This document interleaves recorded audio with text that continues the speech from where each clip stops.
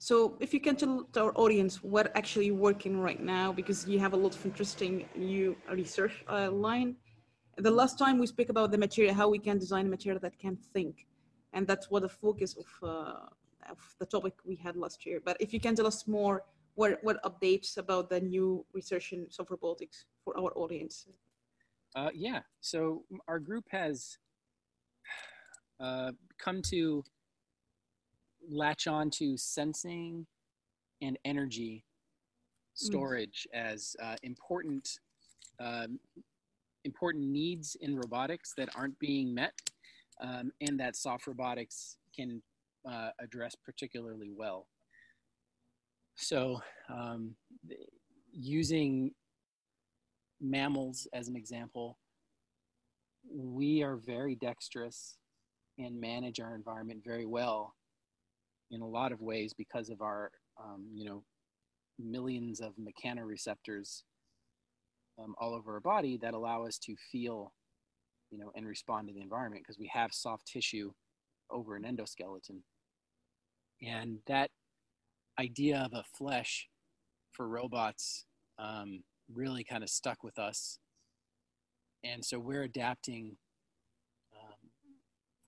light guides made of rubber to create photonic tactile sensing solutions for robot skins.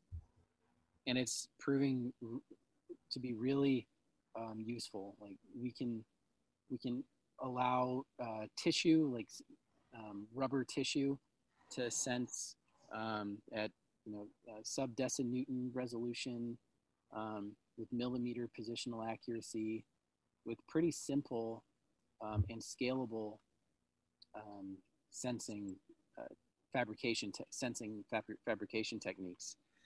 And so that, I think, is something that's going to be very necessary for enduring mobile robots.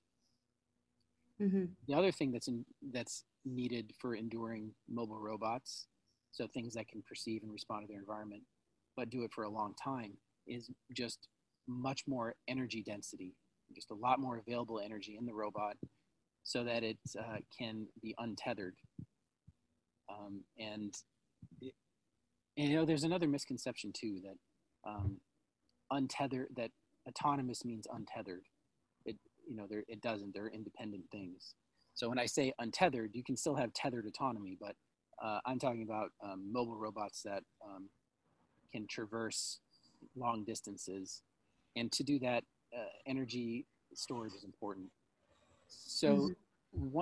one axis we can move on without having to create new chemistry for energy storage, like not a new lithium ion battery. That field is packed with researchers working on lithium ion batteries. So, but we can use research in the field of batteries and electrochemistry to improve the energy density of soft robots, because robots in general have different boundary conditions than what batteries are usually designed for.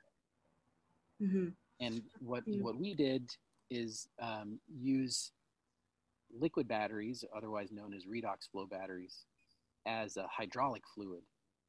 And so wherever you have a hydraulic fluid in a robot, you can replace it with the redox flow battery chemistry and improve the operational lifetime of that robot simply by doing that. And the more hydraulic fluid you have, the the more energy effective energy density you have.